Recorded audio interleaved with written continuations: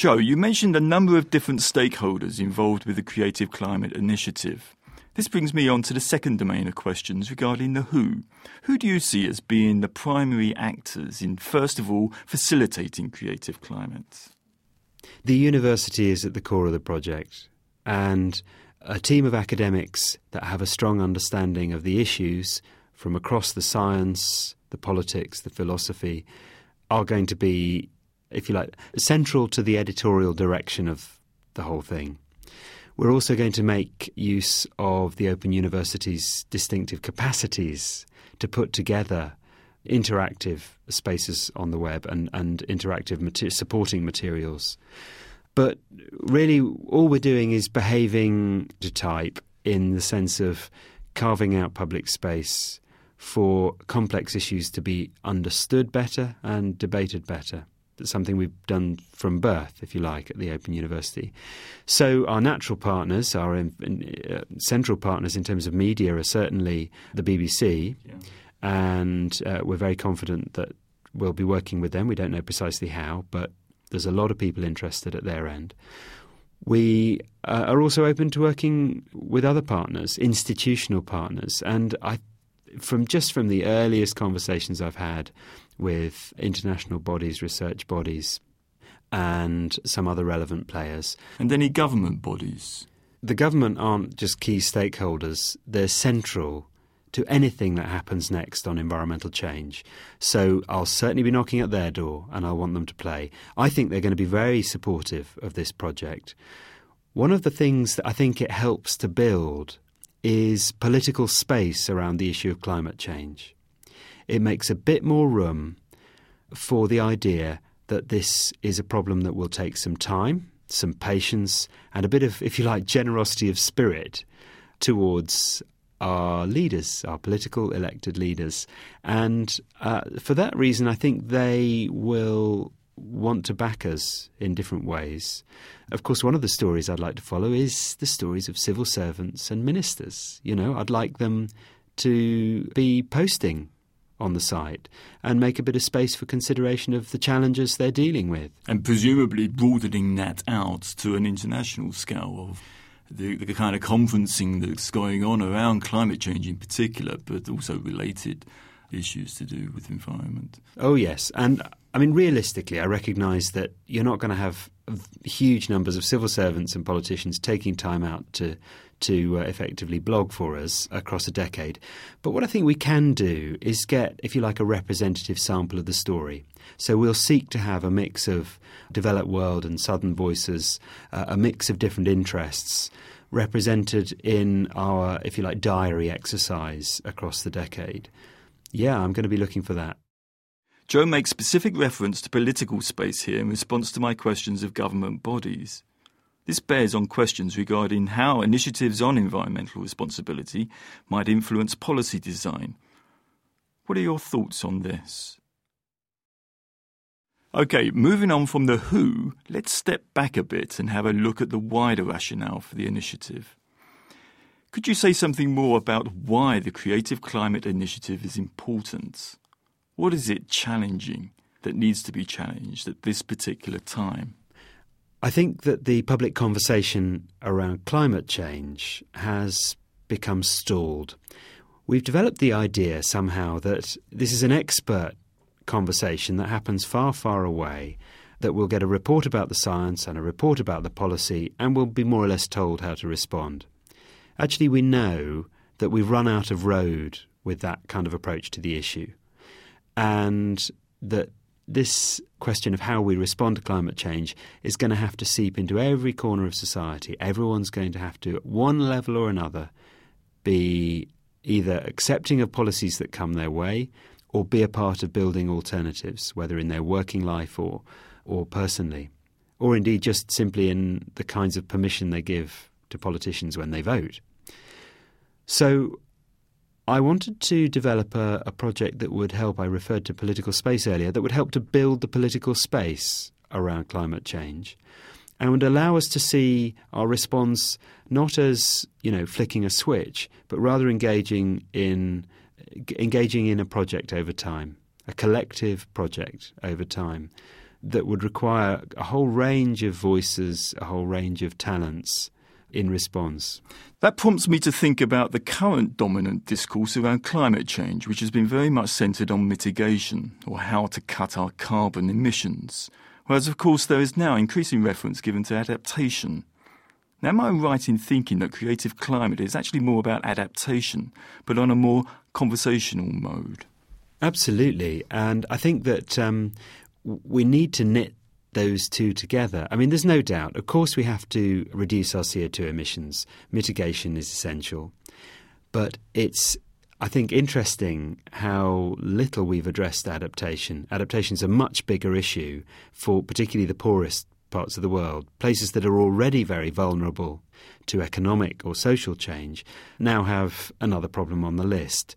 So you're right to sense that creative climate has behind it a desire to kind of even the scales in favour of considering adaptation, but also to set a tone around that that's a tone of opportunity, that we've got an opportunity in the next 10 years to fix a whole lot of problems by addressing climate change. Those include the quality of our cities, whether we're in Dakar or London, to address the perilous nature of our energy systems, to address the simple fact that massive increases in our material standard of living have not resulted in increases in our measurable quality of life, in our happiness, in a whole range of indices around how we feel. So I think addressing climate change in a creative way, in a creative frame, is a great way of approaching a whole set of other challenges we have at the moment, but not representing it as a sort of fait accompli, something we simply have to sign up to, as if then everything else will follow. It's a conversation, it's a whole set of practices we have to work through.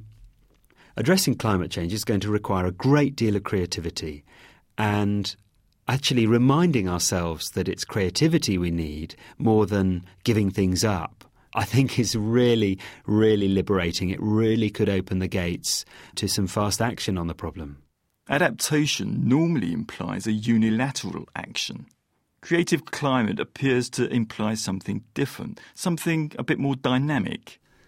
Look, you're right. You know, one of the things that I think you and I share and a number of our other Open University colleagues share is also, however, a sense of excitement at the fact that we're just entering a phase where we're beginning to think about ourselves differently. By that I mean we're in a phase where our whole intellectual frame of where humans sit in the world is shifting. And, you know, a phrase I've used before is, you know, in a sense, climate change finishes Darwin's sentence. It means that we have to accept the fact that we're animal, that we're of the natural world and in the natural world. We can't pretend somehow that we live in a kind of discrete little machine age bubble, separate from natural forces. We're made by them and we make them. And I think you could look at that in pretty fearful, pretty negative terms. But I also think, actually, that's a really fascinating moment to acknowledge the scale of the shift in our intellectual frame. And I want Creative Climate to fill that out for a range of academic disciplines here at the OU to contribute to better public understanding and then engagement with the idea that we're into a new part of this thing called the natural world. Absolutely, and it brings me back to the question about stakeholding and stakeholders, because there is an issue of how do we actually recognise non-human nature, the stuff that's out there that can't sit around a table like we are doing now and have a discussion about these things. What is it that has to change in order to provide that stakeholding for this incredibly important aspect of our natural world, to which we are partners? Well, I think, you and your colleagues in maths, computing and technology have been doing work recently that tries to reveal the reality, the presence of the non-human natural world in everyday practices and processes. And that's one creative way of doing it. It's an important way of doing it. But there are lots of other ways that we have to work with proxies. We're pretty used to the idea that scientists generate proxies for the natural world in the generation of data and the reporting of results. And that's important too. But I'm really interested at the moment in how kind of other sorts of cultural work, particularly by artists, musicians, filmmakers, photographers, can help to just begin to melt that boundary between the sense of there being a cultural world and a natural world. And certainly one of the places on the Creative Climate website that I personally anticipate visiting regularly is going to be tracking the new creative work that people are doing in the arts in response to environmental change. I think that's going to be really rich. It isn't, if you like, the natural world speaking with its own voice all the time, although there's some really interesting things happening in sound art that I think will give us some surprises. I appreciate very much the issue about you wanting the artists' input, but there is a kind of a danger, isn't there, of alienating the scientists. And it seems to me that if we're going to have conversational space provided here, somehow we have to try and get the scientists to think in more artistic terms, as well as vice versa. So are there opportunities, do you think, of actually having the science and the arts engaging with each other? Is that something which you foresee? Someone said that you don't make interdisciplinary people, you find them. Some people are open to the idea of a conversation with people coming from different disciplines and backgrounds and with different kinds of creativity to hand. And some people aren't. And I think we're going to be looking for those people that are open to that. The Open University itself is full of people who are very open to interdisciplinary conversations, very open to breaking down the borders between arts and sciences. Only in the last week, I've got a great example. I won't start on it now, but a great example that I'd love to look at putting up very early on in the creation of the website between an artist and a scientist about common threads in their work. Joe, that sounds like a good point to stop and a good prompt for us to keep a check on the ongoing conversation around creative climate. Joe Smith, many thanks for your time. Thanks very much. Cheers, Martin. In this last part of the podcast, Joe makes reference to a shift in our intellectual frame. What do you think is meant by this?